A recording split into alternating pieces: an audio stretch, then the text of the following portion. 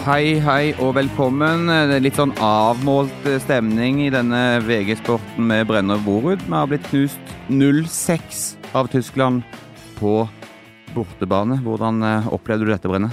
Nei, vi trenger ikke å snakke om noe egen uflytt for flere uker fremover, for nå har norske fotballandslaget tatt fra oss all selvtillit. Det var på en måte en grusom kamp å se på, og jeg merket med meg selv at etter et par mål mot, så ble jeg på en måte likegyldig omtrent, for jeg så at her var klasseforskjellen så enorm.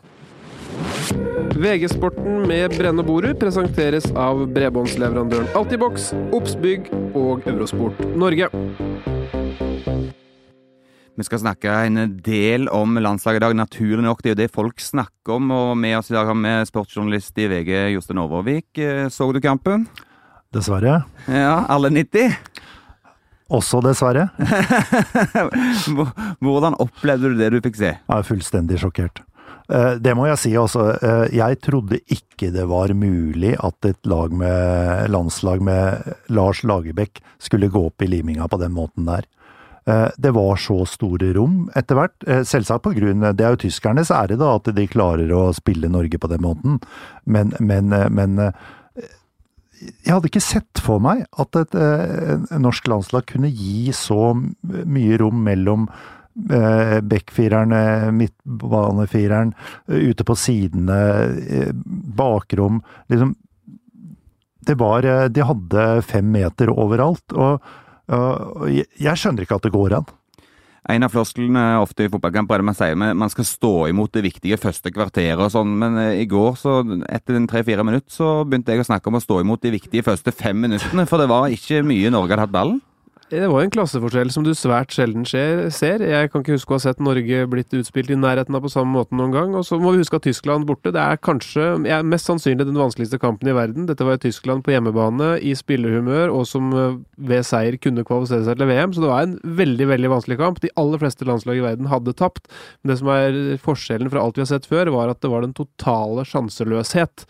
Og ingen I Norge spesielt uenig I laguttak eller 11 som startet, eller også formasjon kan man diskutere, men det som på en måte som så vondt da, at man milevis unna noe som helst. Ja, det lett å se noen løsning på dette for Lagerbäck? Hva han skal gjøre for hvilke grep han skal ta? Ja, det jo helt åpenbart at han kan jo begynne med forsvarsspillet da. De må jo stramme til det, de må jo ligge tett på en motstander, og de må ha sikringsforhold I laget som gjør at det ikke blir gått av gang på gang, som de ble I går. Nå det flere lag som har slitt med Tyskland, altså det litt sånn, når de beste lagene setter I gang, så de gode. Manchester United så I perioder faktisk sånn ut mot Real Madrid også, hvor da Real Madrid skårer et mål 2 mann mot 7 forsvarere, tror jeg det var. Helt fantastisk. De beste utrolig gode, altså det skal vi jo ha med oss. Men allikevel så trodde jeg at vi har jo opplevd det nå siden 1990 omtrent, at det norske landslag har lukket sånne kamper ganske bra, og fått resultater. Det har vi jo også liksom I nær fortid hatt. Men det jo åpenbart at det må justeres på alt som heter forsvarsspill. Men jeg kan ikke se at Norge har så veldig mange andre spillere å putte inn. Nei, jeg tror nok det de samme folka som gjør det med en annen struktur, men en ting jeg savner en ledertype. Kall det gjerne en kaptein, men det må ikke ha kapteinspinn rundt armen heller. Det var Omar El Abdullaoui som var kaptein den kampen der. Det en mann som en pliktoppfyllende, rask, flink bekk sånn sett, men jeg har aldri sett han egentlig gå foran på noe vis, hverken på banen eller utenfor banen. Så noen prøver å tenke seg, har du noen gang sett han gjøre et intervju som man husker? Nei. Så for meg han en ikke optimal kaptein, altså visekaptein egentlig. Stefan Johansen var ute med en sykdomsskade. Så mens jeg går gjennom laget så ser jeg at det ikke veldig mange naturlige ledertyper heller. Rune Jarstein en slags ledertype, men du kan si at alle keepere på en måte ofte folk som har en viss autoritet og sånn, og han en bra keeper, men ute på banen der, det mange, kall det litt mindre spillere, ganske ferske på landslaget tross alt, og det når det først går opp i liminga, så tror jeg det et utrolig savn etter en Brede Hangeland-type eller Rune Bratseth i generasjonen før, som man kan se til og på en måte tenke at han her skal lede meg gjennom denne vanskelige starten vi har fått i kampen. Nå føler jeg at gutta blir stående og se på hverandre, og alle slår mer og mer ut med hendene, og ingen har veien til å komme ut av det. Det helt tydelig at Lagerbäck har gjort noen valg her da. Han har valgt seg Håvard Nordtveit. Vi har vært utrolig kritiske til han selvsagt gjennom fjoråret, hvor han ikke fikk til noe, særlig i West Ham, og også var dårlig på landslaget, og nå har han jo hatt store problemer også i Hoffenheim. Men Lagerbäck har valgt seg han da, for han ser da tydeligvis en slags midtstoppersjef i han da, også kombinert med at Jørgen Skjelvik har hurtighet og spilleforståelse, så kan han da lage et stopperpar med som har en slags balanse der. Og Nordtveit har jo erfaring og standing til å være en slags leder i gruppa da, men han sliter såpass mye på klubbplan at å snu det i landslagssammenheng virker tungt for han altså, men Aserbajdsjan var greit nok både fra han og spesielt fra Skjelvik, men i går så ble det jo helt kledd av. Han har ikke så mye valg bak der akkurat nå heller da. Hvis han ikke skulle brukt han godeste Nordtveit, så var det da Valsvik som kom inn. Jeg husker han var i Eliteserien for noen år siden. Det var jo ikke en spiller som stjal overskriftene da, og nå spiller han jo ordentlig i tysk fotball og en høy og spiller som har hodestyrke selvfølgelig, men jeg tror ikke det der det ligger på den ene spilleren, men at noen må gå litt foran som type, det tror jeg på. Når jeg ser dem lagoppstillinga, så det ikke veldig alt for mange av det. Ole Selnes for eksempel, kanskje han har noe i seg, men han har også en veldig sånn sutrete mentalitet hvis det går dårlig. Joshua King, den beste fotballspilleren vi har nå, og han jobber, og jeg synes ikke det så mye utsett på han, men han ikke typen som drar med seg de andre i stor grad, i hvert fall når det går dårlig. Og Sander Berge spiller sentralt på midten, kan bli en strateg og kanskje en leder, men det om 5 år. Jeg savner veldig en eller annen type som... Men Sander Berge bør ikke gå 5 år da. 2 år da. Ja. Jeg kan ikke forvente at han skal være den som drar de andre gutta i sin tredje landskamp, det jeg mener. Ja. Men det vel Jarstein og King da, som har posisjoner. De spiller jo da også i Bundesliga og Premier League som de eneste faste her. Og det ligger jo litt der. Stefan Johansen jo den valgte formann i dette laget, men det virker jo ikke som han heller inne i sin beste periode. Eurosport-ekspert Kjetil Rekdal har jo fått kritikk for å være for negativ når han har vært kommentator, men i går så kunne han ta i bruk hele vokabularet, for det kunne ikke bli for negativt. Vi hører litt på oppsummeringen hans. Han må få folk i fotball-Norge til å forstå hva som skal til og hva vi mangler. Jeg tror det mange som har prøvd å få sagt det fra, men han har en rolle nå. Og etter at vi har blitt slaktet sånn som her, hva skal til? Vi må trene mer, vi må få frem rette typen, vi må ha evnen til å stå imot i større grad enn vi gjør. Vi vinner ikke dueller, vi underlegne på absolutt alt, med ball, uten ball, og fysisk. Så han har en viktig rolle nå med å få Fotball-Norge til å forstå hva som skal til for at vi skal bli bedre. For at så dårlig og så stor forskjell som det var i dag, det skremmende. Ja, Rekdal ganske nådeløs her. Han har jo blitt sagt at han for negativ ofte, men her han jo spot on. Han helt korrekt i beskrivelsen. Det var befriende ærlig, og også å se da Lagerbäck som stod ved siden av da han sa dette her. Han nikka og sa at Kjetil hadde et poeng i det. Og så det ikke noe mål å snakke om hvor dårlig alt bare, men det snakk om å ta tak i det. Det Rekdal vil at det skal gå en alarm som gjør at alle som glad i norsk fotball skjønner at vi må opp minst et hakk. Og det handler jo om alt fra profesjonalisering i klubber til at små barn skal spille mer fotball og se mindre på PlayStation.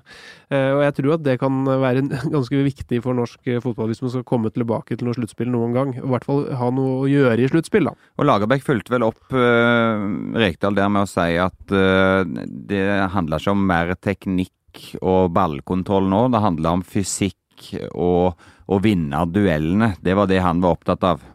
Ja, jeg helt enig med Rekdal, at det skremmende, og først og fremst i duellstyrke da. Og gjennom kunstgressrevolusjonen i Norge så har det jo dukket fram en sånn generasjon med veldig tekniske spillere. Men man kan jo se på utvalget av midtstoppere for eksempel, som blitt skrinnere og skrinnere og skrinnere, at det liksom ikke en posisjon som så mange trakter etter lenger, som da en typisk duellposisjon. Og der har jo norsk fotball da tilsynelatende tapt sin sterkeste kvalitet fra den tida de var gode, hvor de i hvert fall vant de fleste duellene, og det jo i lagidrett som sådan, så jo duellene mann mot mann, de jo utgangspunktet for hvordan et resultat blir. Og kanskje utgangspunktet der det skal faktisk være mulig å konkurrere med de beste som tjener mest, og som spiller på de beste lagene, da. For det handler jo på en måte mye om hvor mye du kaller det trener, fysiske forfatningen du i. Så skjønner jeg at hvis du møter Toni Kroos og Özil, så de har en fotballhjerne som enorm, og de har gode spillere rundt seg, at de får spilt rundt, det tror jeg alle forstår og aksepterer. Men at du taper en 50-50-duell i feltet, for eksempel, jo litt vanskeligere å svelge gang på gang, og der står vi mange eksempler av i den kampen der. Ja, altså, det var jo sånne feil som at alle så på ballen, og ingen holdt kontroll på hvor tyskerne var. Det som da kalles ballwatching. Det var det jo flere tilfeller av på målene, og det jo sånne feil som jeg vet ikke hvordan Drillo hadde det. Flere som kommenterte på Twitter til oss dette med kunstgressgenerasjonen. Har det blitt en mindre duellsterk gjeng fotballspillere, og det trykkes mindre til og sånn, og skal vi legge skylda på kunstgresset? Det trøkkes nok ikke mindre til på banen i kamper, men at Norge nå har færre store... Altså I gamle dager så var Norge alltid sånn... Norge farlig på corner, ble sagt, for at det så mange store spillere i Norge. Altså hvis jeg går på gata i utlandet, jeg jo 1,99 høy, så roper folk sånn: Where are you from? Are you from Netherlands? Norway? Maybe Norway? For at de vet at norske folk høye. Så det norske, rent fysisk, så nordmenn litt høyere enn andre, og dermed har en viss tradisjonell fordel i dette duellspillet eller hodespillet. De som har kommet fram de siste årene, største stjernen i Norge, sånn som Martin Ødegaard eksemplifisert, eller Mats Møller Dæhlie, jo lavere av vekst og mindre spillere. Det kan man også trenge i fotballen, men det har nok blitt en vridning fra at det var veldig mye prioritet på å hause den store, sterke midtstopperen eller spissen på juniorlag opp igjennom, til å måtte gi mer kred da, til de som var flinke til å drible. Det var kanskje en naturlig effekt også, at norsk fotball fikk gode resultater, og at man mente at man måtte utvikle dette her, og det har jo gått nedover i årskullen også. Ja, tekniske kvaliteten jo helt utvilsomt at man trenger, og det også noe med ball i duellspillet. Man må kunne identifisere ballen både hvor den i forhold til motspiller, og hvor man mener at den blir spilt for å gå riktig inn i en duell og alt mulig sånn. Men poenget med at alle norske fotballspillere nå vokser opp på kunstgress jo at det ikke lønner seg å gå i en duell, for det så lett å spille på kunstgresset. At du kommer ikke, hvis du går inn i en duell, så kommer du ikke inn i duellen før ballen rullet vekk, eller det lønner seg ikke. Som på samme måte da som på en tung gressbane. Og når man da men den internasjonale fotballen spilles jo da utelukkende stort sett på en tung gressbane. Og da må man inn i duellene, og når man ikke har det helt fra barnsben av, hvor man bare har lekt med ballen og ikke hatt det tunge duellspillet, så forplanter det seg jo oppover i aldersklassene. Så det jo det med kunstgress, det kan godt hende det har så mye å si. Det kan godt hende Norge hadde tapt 6-0 om man hadde spilt på gress hele gjengen fra de var små, men sånn som Lionel Messi, den beste spilleren i vår tid, kanskje gjennom tidene, blir sett på som en liten fyr, men utrolig sterk i beina. Han står imot enorme sterke spillere som prøver å ta han hver eneste uke. Så det ikke sånn at fordi du født til å være 1,70, så du på en måte en svak spiller. Det egentlig ikke sånn der. Så... Lavt tyngdepunkt jo en fordel i fotball. Det finnes det jo 1 million eksempel på, og Diego Maradona jo kanskje det beste. Ja, det en sånn kveld som det der, som i går, så det fremkaller jo en del humor, både platt og god og i det hele tatt, og vi må ta med oss noen fra Twitter. Edvard Selina, pappaen til mer kjente Bersant, han meldte at håper at noen av spillerne ikke var spilleberettiget. Da blir det 3-0 i stedet for 6-0. Tynne håp. Ja, det jo litt morsomt. Altså, det en mann som i konflikt med fotballforbundet, som blant annet i sin tid twitteret at fotballforbundet var KKK, som da veldig mange ville gi en referanse til Ku Klux Klan, men han mente at det var korrupt kameratklan.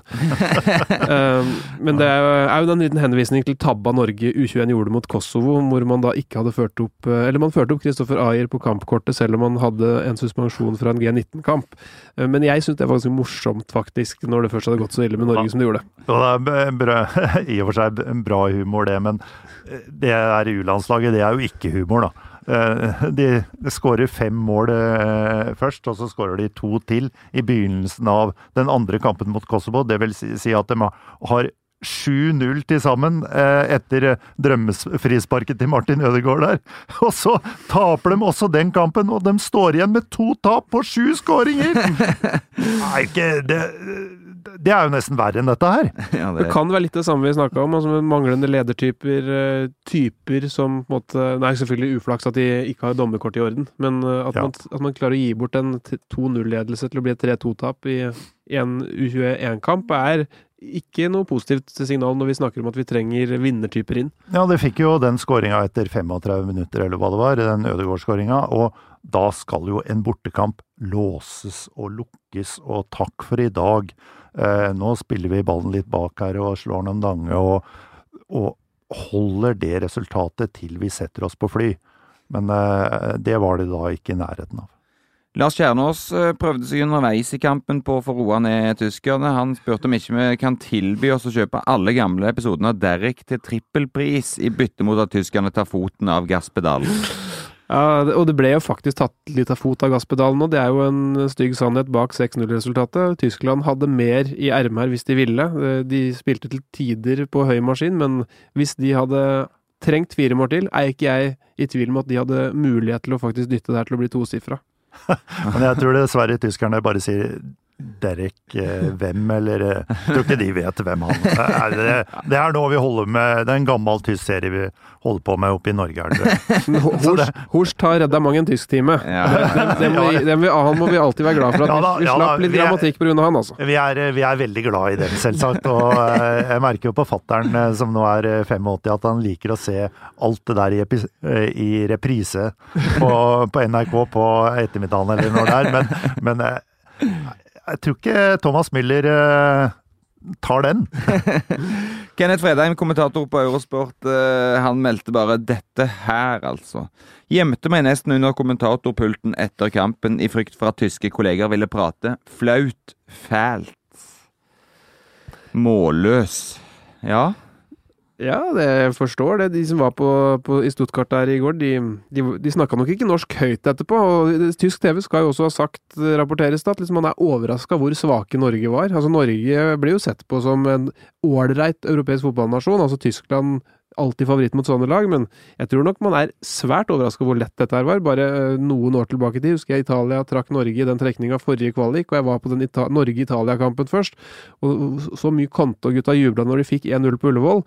Det var for at dette en potensiell mine, altså å gå og spille mot Norge, og bare på 4 år nå så det forandret til at Norge en enkel kamp. Sånn som vi alltid har sett på å møte, jeg skal ikke si San Marino, men at Norge alltid har følt at man skal slå type Azerbaijan da hjemme. Tror du Tyskland ser på det mer Norge som det nå, enn man gjorde for kort tid siden? Ja, Løves sa jo akkurat det samme før kampen, at Norge med Lagerbäck, det har vi veldig respekt for, og se hva han har gjort med Sverige og Island, og der har han sikkert også den norske fotballhistorien med seg, så jeg tror både TV-kommentatorer og også det tyske landslaget omtrent like overrasket som oss på hvordan dette gikk da, men en mann bør jo ikke være målløs da, og det jo Kenneth Fredheim som kommenterer kampen på norsk TV, men han ble faktisk litt sånn i går, synes jeg, at han trakk seg litt tilbake, og så spurte Kjetil Rekdal at hva gjør vi nå? Ja, det var vel den følelsen mange hadde. Vi lar Eivind Trædal i Miljøpartiet De Grønne få siste tweeten her med herrefotball. Ikke det damer, og ikke det fotball. Det jo basert på en myte som det vel altså, ikke sant, noen mener at noen har sagt at damefotball ikke det damer, ikke det fotball, men jeg har lest litt om dette på internett. Folk mener at dette rett og slett en ren myte, at ingen noen gang har sagt det. Ivar Hoff har jo vært den som har blitt tildelt sitatet, han nekter jo for å ha sagt det. Men Trædal ikke sikkert han får flertall på det norske valget om en ukes tid, men der traff han ganske bra. Han ble populær hos Lan Marie med det her, ble det ikke det? Jeg tror vi lar det bli siste ord om landslaget i denne omgang, og så skal vi over til litt håndball, for der også har det vært sjokk siste dagene.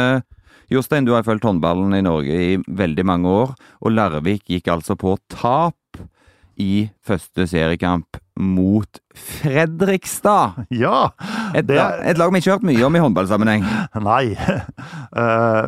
De har jo vært oppom i Eliteserien før, og nå tilbake og sterkere og alt mulig, men allikevel så skal jo Larvik slå dem. Jeg vil ikke si at det det samme sjokket når et ribba Larvik, som også sliter med skadeproblemer, ryker for dem, men det veldig, veldig, veldig overraskende. Og det som tydeligvis har skjedd her, at Fredrikstad har fått los på poeng, og Larvik har fått fullstendig høye skuldre og ryke da. Jeg har litt tro på dette Larvik-prosjektet. Jeg synes de har gode trenere og har skaffet seg et ålreit lag.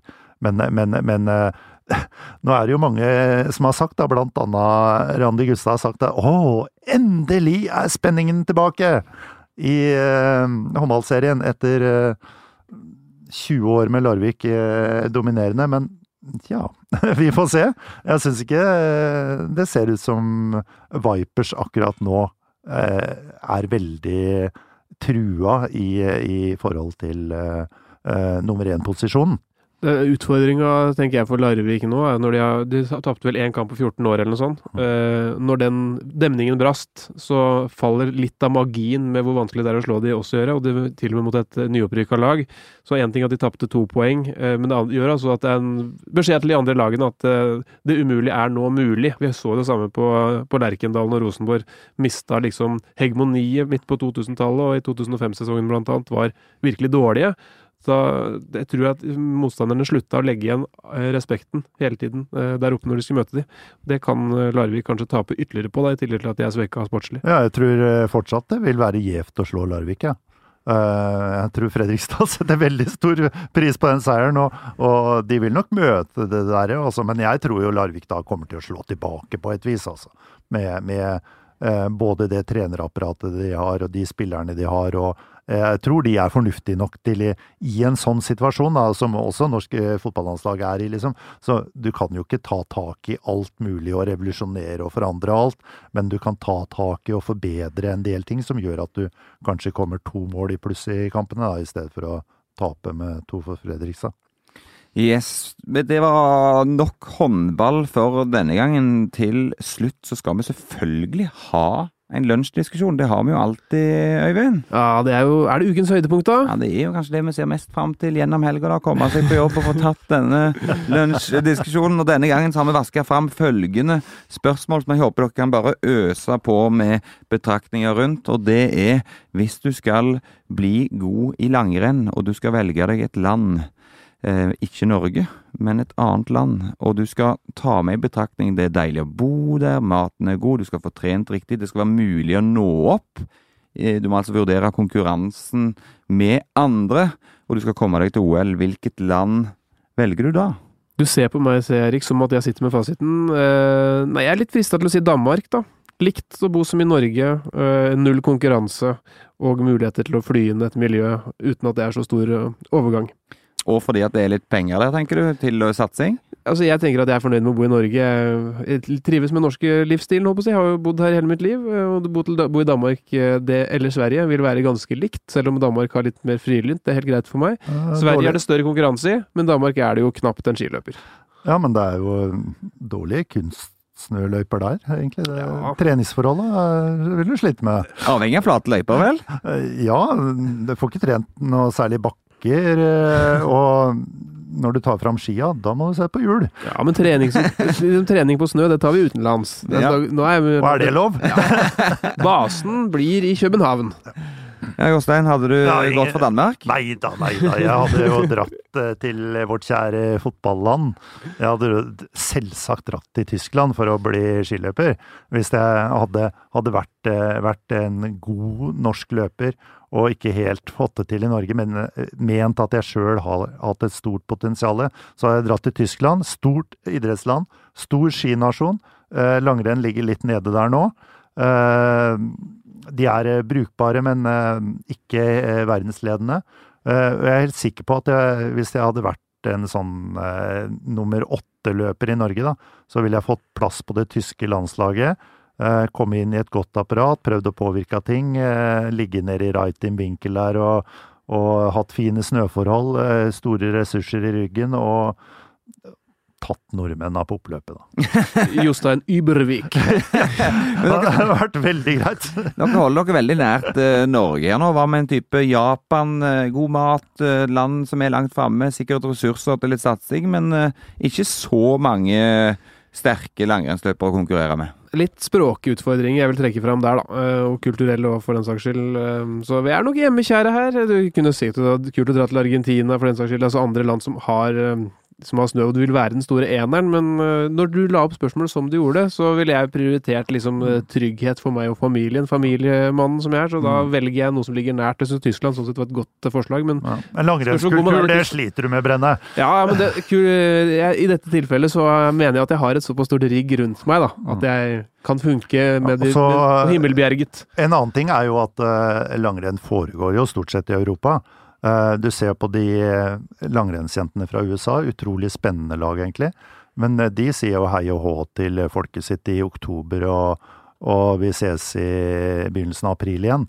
De lever jo i et liv på utebane absolutt hele året, og det krevende, altså. Nå klarer de det på et fantastisk måte, og har klart å bygge opp et lag hvor de har for gode relasjoner og presterer jo godt, men jeg ville være Deutschland, altså. Men jeg jo glad i Spania, mat og drikke, klima og i det hele tatt. Myhlegg gikk vel for Spania en periode, men jeg vet ikke hva det satsing og forbund og sånn der nede. Fikk jo tydeligvis god mat, da. Ja. Myhlegg, som ble vel olympisk mester noen timer der for Spania i 2002. Men de har hatt noen skiløpere opp igjennom, men noen stor skinasjon det jo ikke. Ja, de hadde jo en Jesus før han, da, som gikk på vannet, vel? Ja. God til å henge. Ja, nei, jeg jo kristen, så jeg kan ikke prøver i hvert fall. Nei, egentlig ikke. Men Spania jo også litt av et idrettsland, da. Og det var jo det Myhlegg fikk jo faktisk nyte godt av det i den perioden han var der. Fordi de tok han litt til seg og finansierte den opp på en ålreit måte. Og så fikk du jo en kraftig baksmell på det, da. Så Spania jo et land det går an å bli god i langrenn i, og de har jo også noen snøforhold og sånn, men ja, Italia jo en mye mer kjent langrennsnasjon fra det distriktet i Europa, da. Kaster inn en joker til slutt, velger meg Maldivene, og så ble det ikke noe særlig til satsing, men jeg fikk det veldig deilig til slutt på resortet. Nydelig, men da det ble siste ord i lunsjdiskusjonen. Vi sendte selvfølgelig live på Facebook og skal svare på noen av spørsmålene derfra, men aller først en nyhet. Du kan nå høre på oss i Spotify, eller gå inn i iTunes og søk på VG Mellorum Sporten og abonner på oss der. Eirik Vestli, han har stilt spørsmålet til dere gutter, hvordan fjerner vi Semb? Og Lagerbäck var fallskjermen hans? Semb fast ansatt i fotballforbundet som toppfotballsjef, så det jo i så fall noe fotballforbundet må ta med han. Lagerbäck har jo en kontrakt, jeg vet ikke mye fallskjerm han har, men jeg synes det blir helt meningsløst å snakke om å bytte ut treneren nå, når det begynt på et nytt prosjekt. Han har fått en terningkast 3+ start, vil jeg kanskje si, totalt sett, selv om vi tar med den slakten her. Nå må han få muligheten til å bygge til neste kvalik-håp tapt, synes jeg. Ja, helt enig i det. Det jo helt åpenbart. Du kan ikke begynne å lefle med Lagerbäck i hele tatt. Semb det mye diskusjon om. Og spørsmålet jo litt, hva gjør Semb? Liksom Hegerberg-saken, hvordan har han fremstått der? Det mye rundt han, og det en storm på sosiale medier hver eneste gang det går dårlig med Norge, mot Semb. han den som får det aller mest, men jeg synes folk ganske utydelige i sin analyse når de sier hva Semb skulle ha gjort annerledes, hvordan han skulle rigge ting for at Norge skulle prestert bedre. Der synes jeg det mye tynnere med forslag, men at toppfotballsjefen veldig omdiskutert, sånn situasjonen for norsk fotball nå, og sånn har vært siden han tok på i 2009. Det jo bare helt naturlig. Hans Anders Skjørdal skriver få inn spillere som tør å trykke til. Man skulle tro at mange av spillerne hadde nivået, men vi ser jo at det feil. Få inn voksne spillere i laget. Ja, altså han jo inne på et poeng med fysikk der. En type som Alexander Tetti har vært god å ha på midtbanen i en del kamper. Forrige kvalik skåret han 3 mål, var toppskårer faktisk i tillegg. Han har sagt nei til landslaget. Jeg vet ikke helt hvilke typer det som på en måte etterlyses her, da, som nå ikke i troppen. Jeg har ikke sett de store kravene om enkeltspillere inn på dette laget som ikke har fått sjansen. Men jeg jo enig i at i retrospekt så ble det for tynt det som Norge stilte opp med mot Tyskland. Men hvor de musklene? Hvem det som har dem? Hvem det som klarer å bruke dem på en måte som gjør at de nær en tysker i stedet for 3 meter fra en tysker, liksom? Jeg synes man da bør kanskje si hvilke spillere. Jeg vet ikke, en Even Hovland som har vært med noen år, har jo ikke, kurvene har gått feil vei. Jeg ser heller ikke helt de spillerne som alternativene, altså. Stig Birkeli til slutt. Kanskje klubber i Norge må begynne å se til utlandet og starte med fotballakademi, så vi får utviklet spillere og norsk fotball. I går fikk vi virkelig en leksjon i hva utvikling av spillere fra tidlig alder gjør. Ja, det jo de norske klubbene har jo akademier. De jobber jo for å bygge opp spillere. Og den norske modellen kan diskuteres fram og tilbake. Men jeg tror det utrolig viktig da, og uansett hva du gjør i barnefotballen og sånn, jeg tror liksom mellom 17 og 23 år, hva du gjør i den tiden jo helt enormt viktig da, og her, da snakker vi om landslagsapparatet, da snakker vi om toppklubbene. Jeg tror nok man må begynne der, altså. At man skal gjøre en revolusjon rundt den foreldredrevne barnefotballen og sånn. Selvsagt kan man gjøre forbedringer der, men jeg tror først og fremst dette en toppfotballdiskusjon. Vi lar det bli siste ord. Tusen takk for at du hørte på.